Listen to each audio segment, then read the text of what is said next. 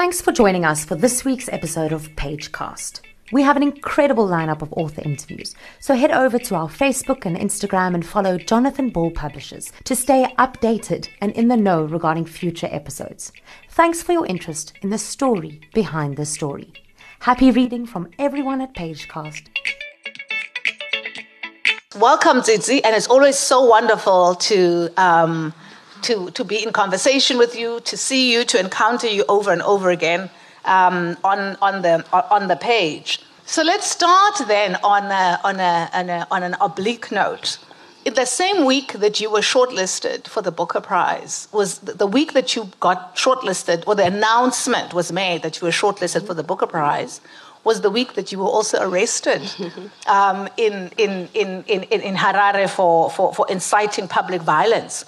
And as I reread this morning body for our conversation now, I couldn't help but be struck by the kind of bizarre coincidence for a writer, especially because in this morning in this mournable body, there's a repeated phrase about how contemporary Zimbabwe is a peaceful country. And so I wondered if you can share with us some of your reflections on what, on being a writer who's both incredibly being celebrated in the world and also being arrested for peaceful protests, but for inciting public violence at the same time. Yes, thank you so much, Phumla, for that wonderful introduction. You do exaggerate, but please continue to exaggerate.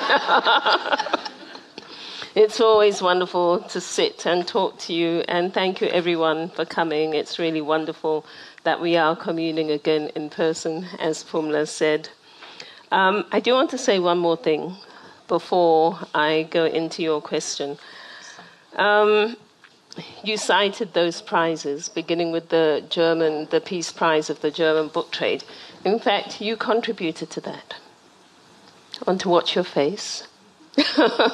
Yes, because what happened was that in 2019, I was asked to curate a book festival in Berlin, in Germany. And I had really not been on the literary scene. I didn't know the writers anymore, but I just started writing to absolutely everybody I know. And so Phumla was one of the people that I wrote to, and she said, yes, I'll come. And the organizers were so happy. And it was at that book festival that my German publishers discovered that I existed. There you are.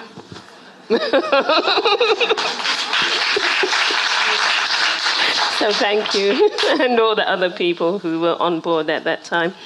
Yes, Zimbabwe is bizarre, and it does bizarre things.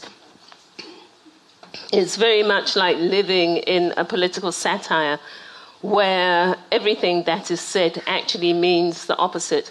In fact, I've begun to use the term double speak when I'm on social media and sometimes in my private life.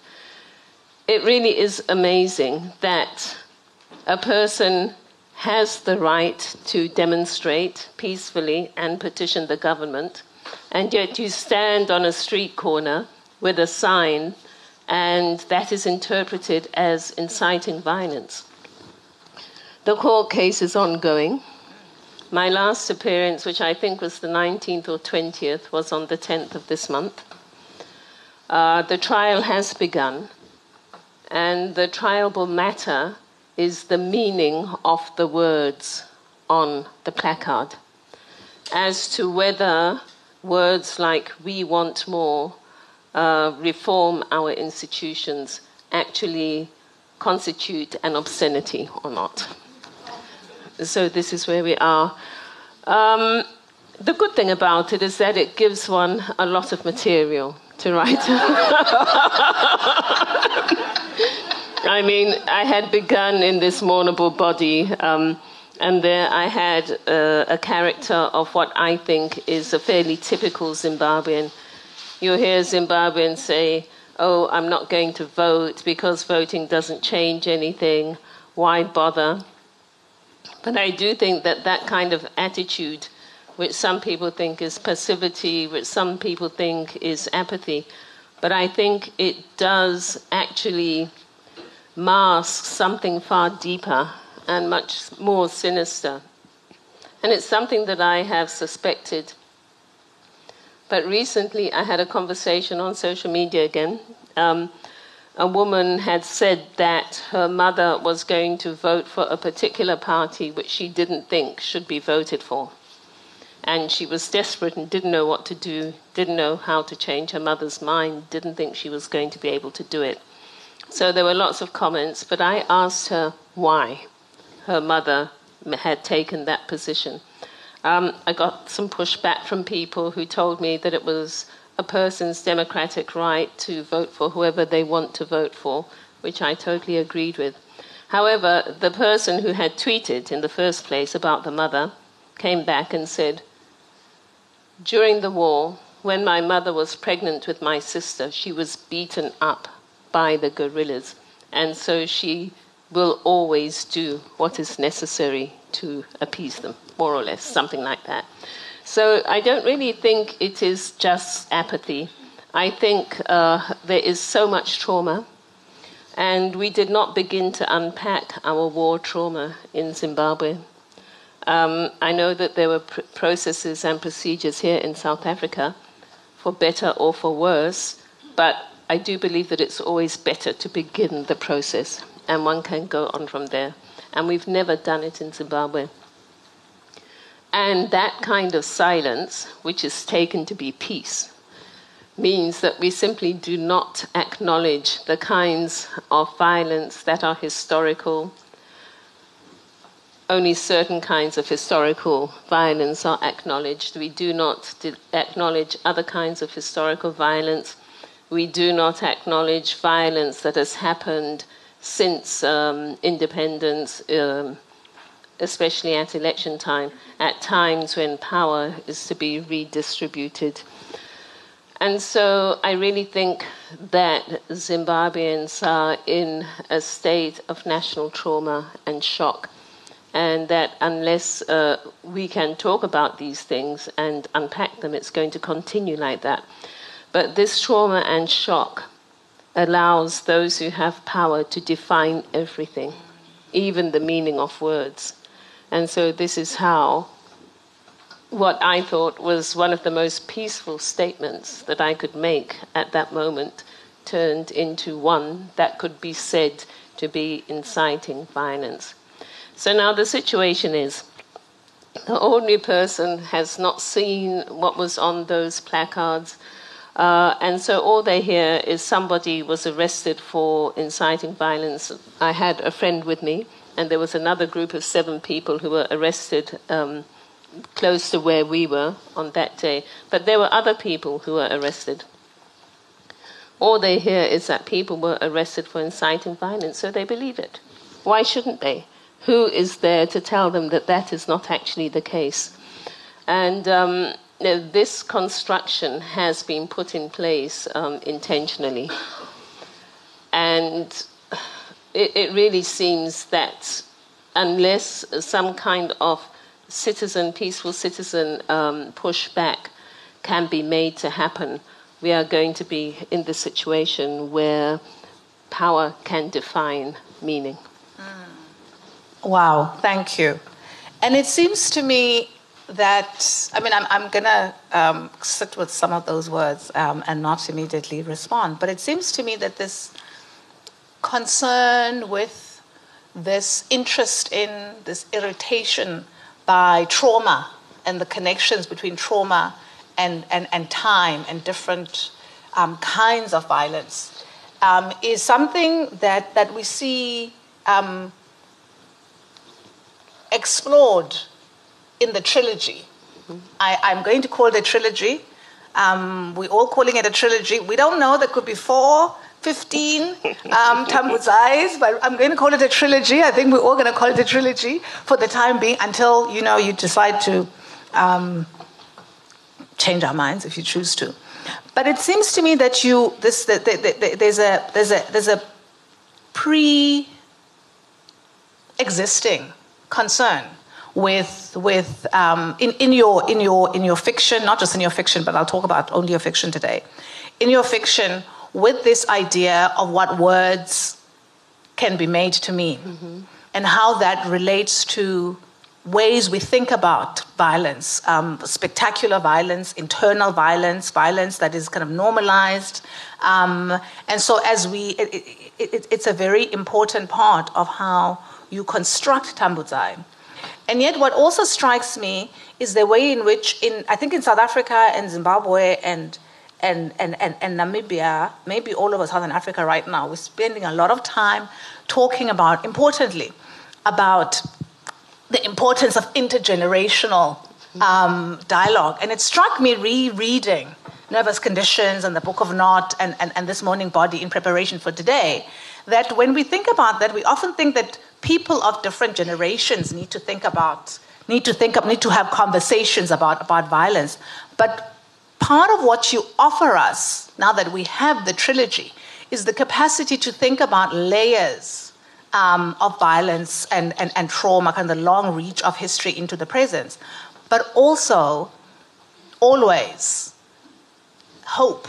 And I think in this Morning Body, which I think is the book that was the most difficult, not difficult to read, but difficult on me emotionally because you say you. Even in that book you committed to the exploration of trauma and time and through time and different kinds of trauma and violence, but also always to hope. Could you say something to us about what that is, why that is? Yes. I do think that hope was structured into the trilogy, and it is a trilogy. I promise you, it is and will remain a trilogy. But hope is structured into the trilogy because of when I wrote it, which was the early 1980s, which was just after independence, when things looked good.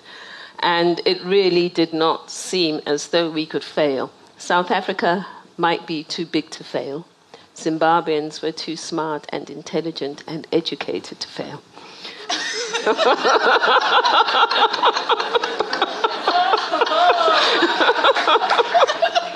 So this is what was happening in the early 1980s, and I did believe that we could not fail.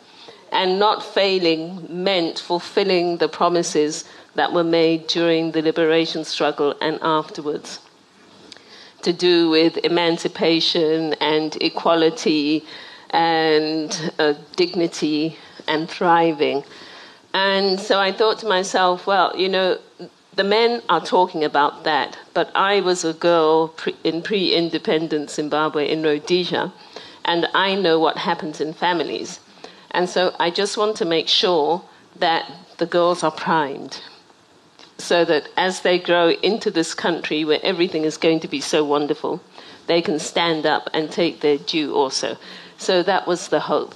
I was a young person. I was in my teens and early 20s during the war, and I didn't see that much, but I saw enough to enable me to understand the nature of violence.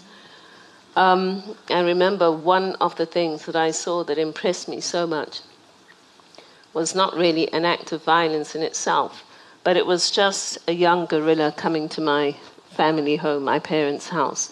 And I looked at this person and I thought to myself, is this person any older than I am?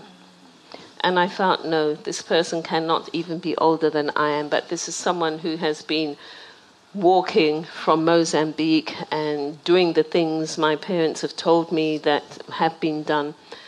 And that struck me as an intense kind of violence, that a young person feels it is better to engage in those kinds of actions than to stay at home.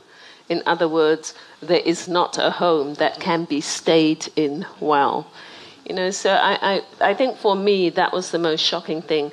And it's something that I still feel today when I'm in town and I see the young people coming out of school in their uniform, and they're all thinking they're learning, and they're learning the things that are going to enable them to build a sustainable life. And I know what is happening in terms of policy in the country, and I know what is happening on a global stage.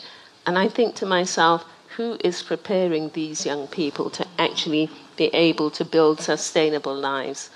And to me, that seems like an act of violence, to prevent people from being able to construct themselves in a way that they can live a dignified and satisfying life. I mean, slavery did that. Colonialism did that. So now we're seeing it continue to happen. So for me, I see this kind of silent violence that the Zimbabweans often say is peace. Because I think, coming from a traditional society, peace is established when you do what the authorities tell you to do. Peace is disturbed when one rebels against authority. That is the traditional way of thinking about things, I know. If somebody could maybe please...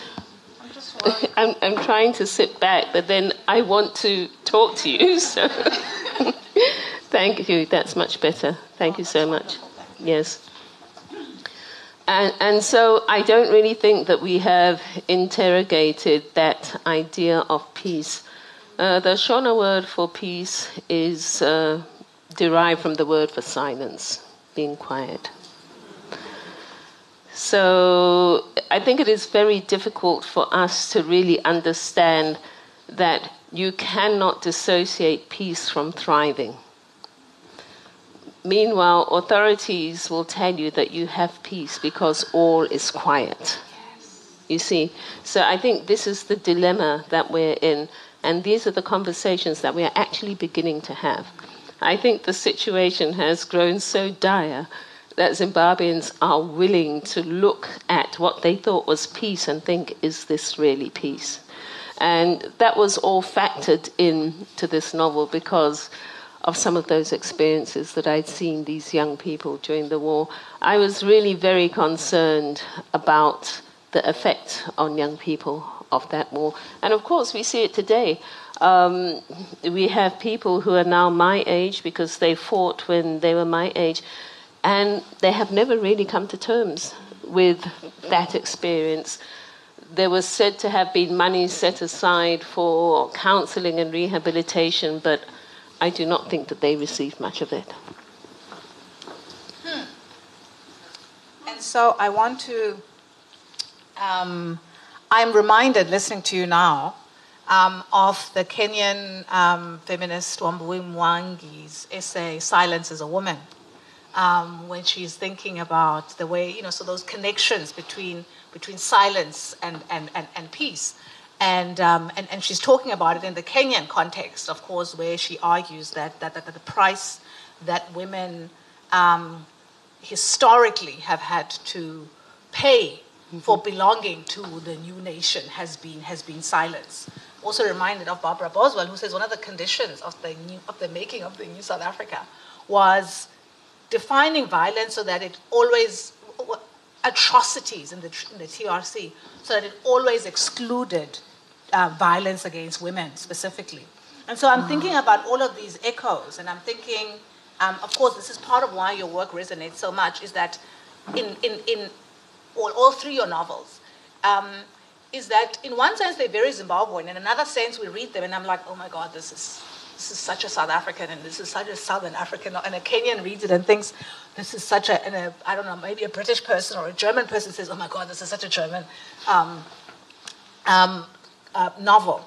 And of course, one of the things that although while bringing our attention to those connections between peace and silence, I'm struck by the ways in which the characters.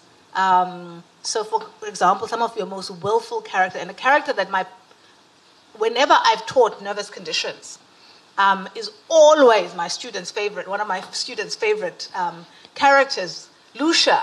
Right? And of course, Lucia in this vulnerable body goes to war. She becomes a guerrilla. Netsai also becomes a guerrilla. Tambu's younger sister, who's very little in nervous conditions. And they refuse the silence. Mm-hmm.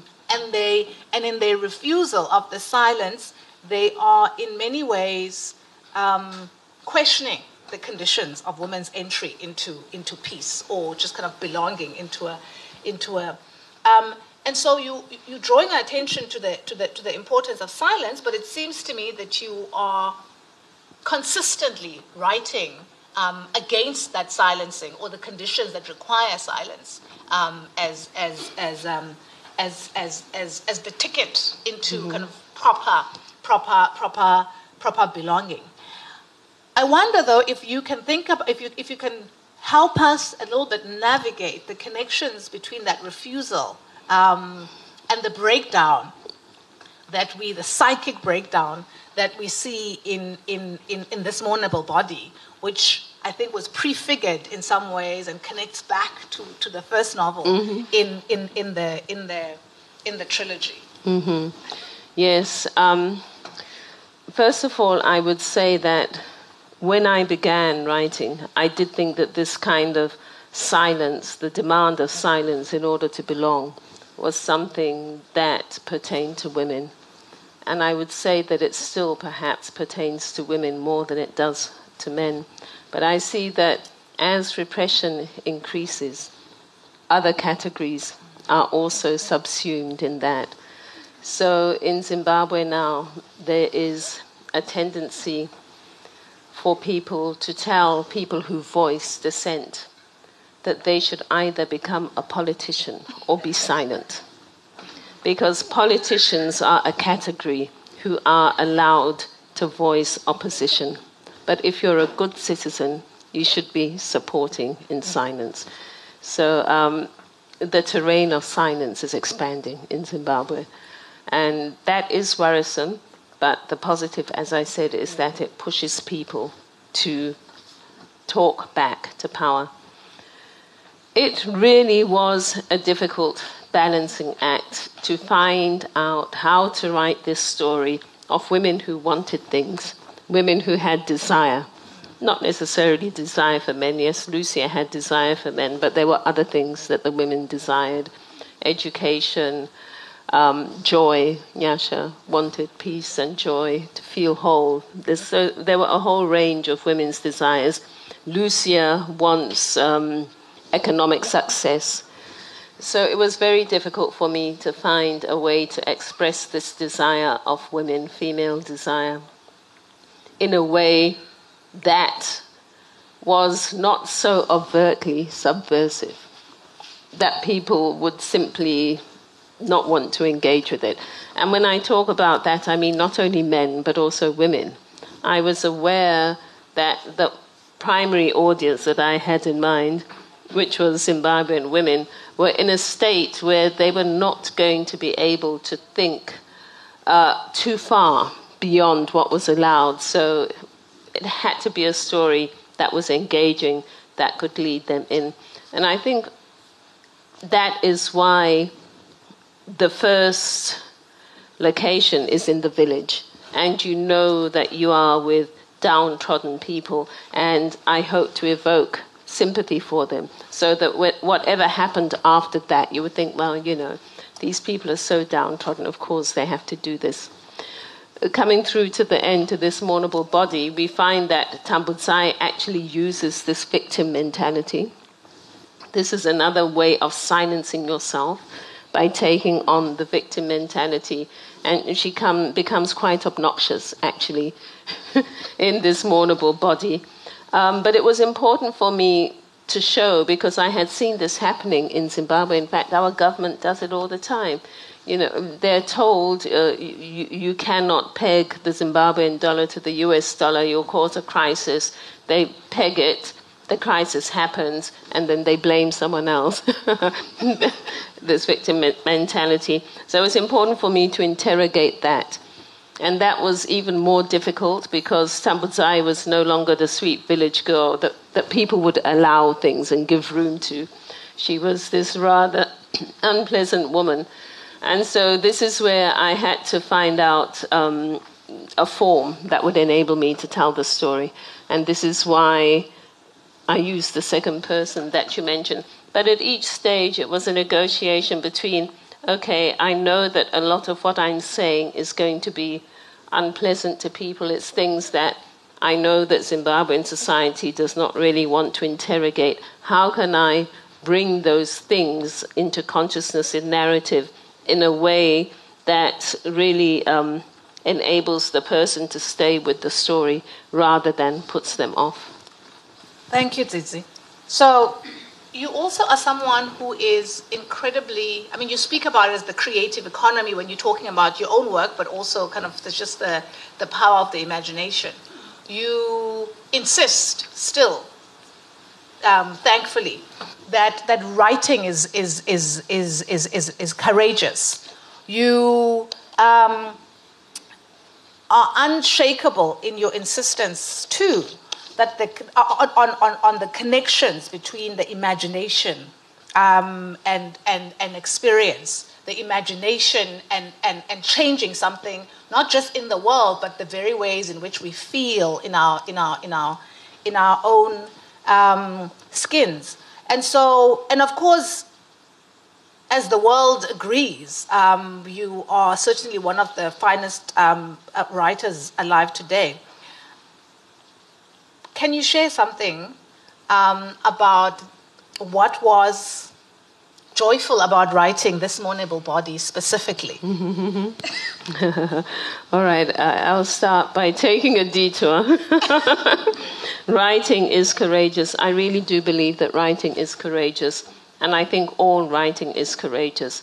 I think even the most obscene propaganda is courageous because you are putting this out there and you are identifying with it, and you are hoping that people will also identify with it.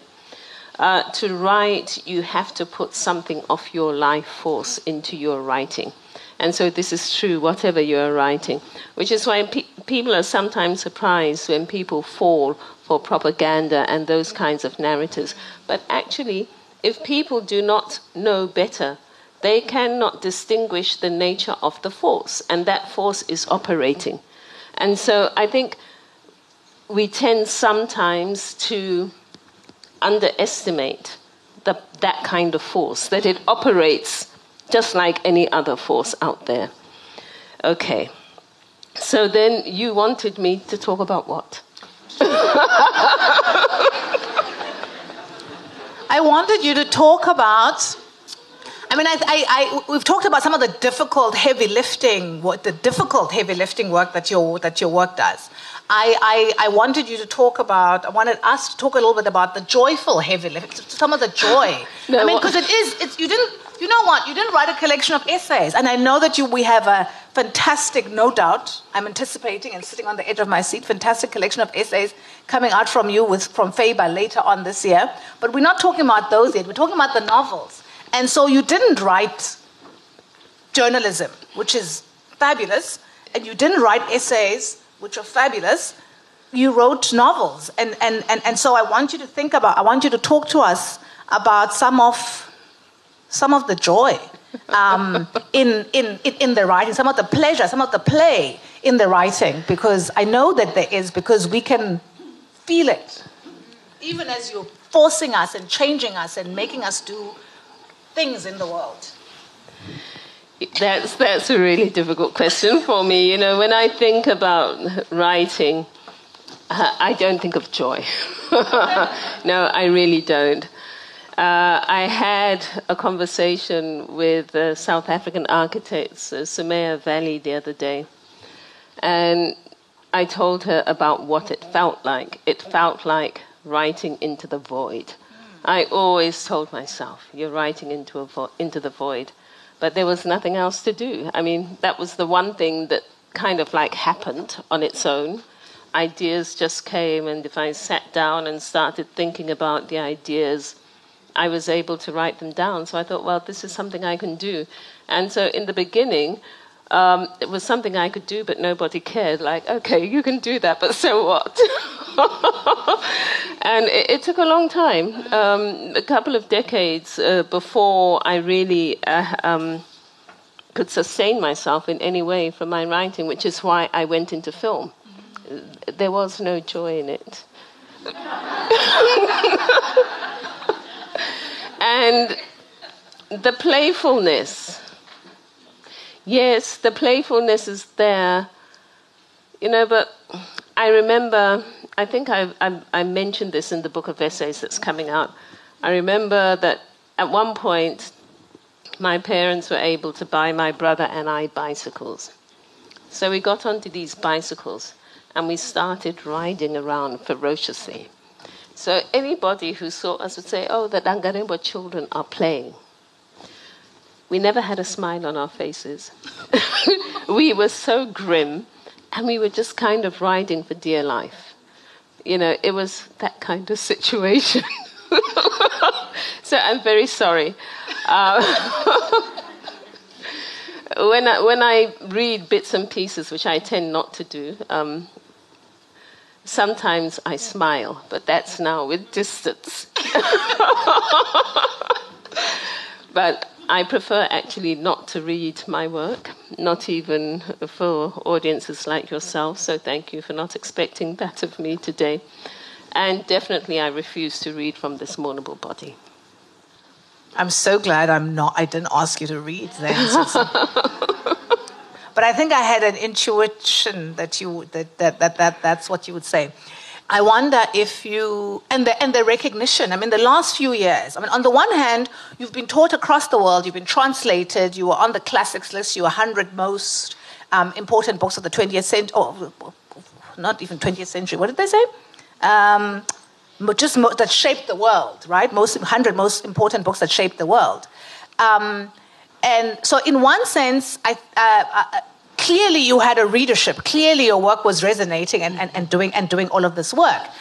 What has this explosion of not critical acclaim, because that was always there, of these awards meant for you and as a writer, and what you're able to do, and how do you make sense of it?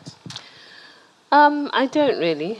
It just kind of happens, and it's nice especially when the awards are endowed with reasonable amounts of money.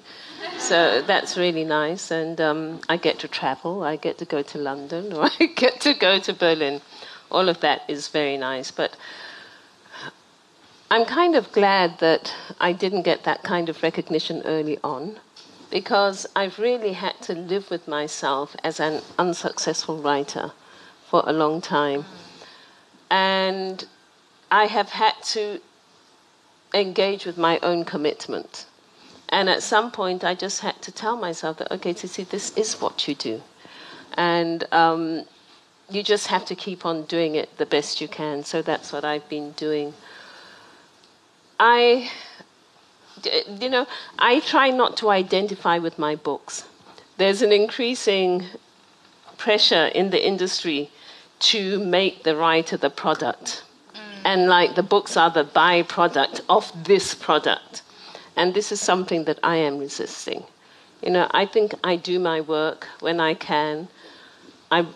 What I have done goes out and it must sink. No, sink or swim. What do you say? Swim or sink? How do you say that? Yes. Okay, but anyway, it must survive on its own merit. Otherwise, I don't know. There are other writers who do things differently, but I would go mad if I had to identify with my writing all the time. So I'm really glad that I don't have to. It's becoming more difficult because that's the industry and the way we are going. The world wants people up there to watch, basically. But it's something that I intend to keep resisting for the rest of my life. Thanks for joining us for this week's episode of Pagecast. We have an incredible lineup of author interviews, so head over to our Facebook and Instagram and follow Jonathan Ball Publishers to stay updated and in the know regarding future episodes. Thanks for your interest in the story behind the story. Happy reading from everyone at Pagecast.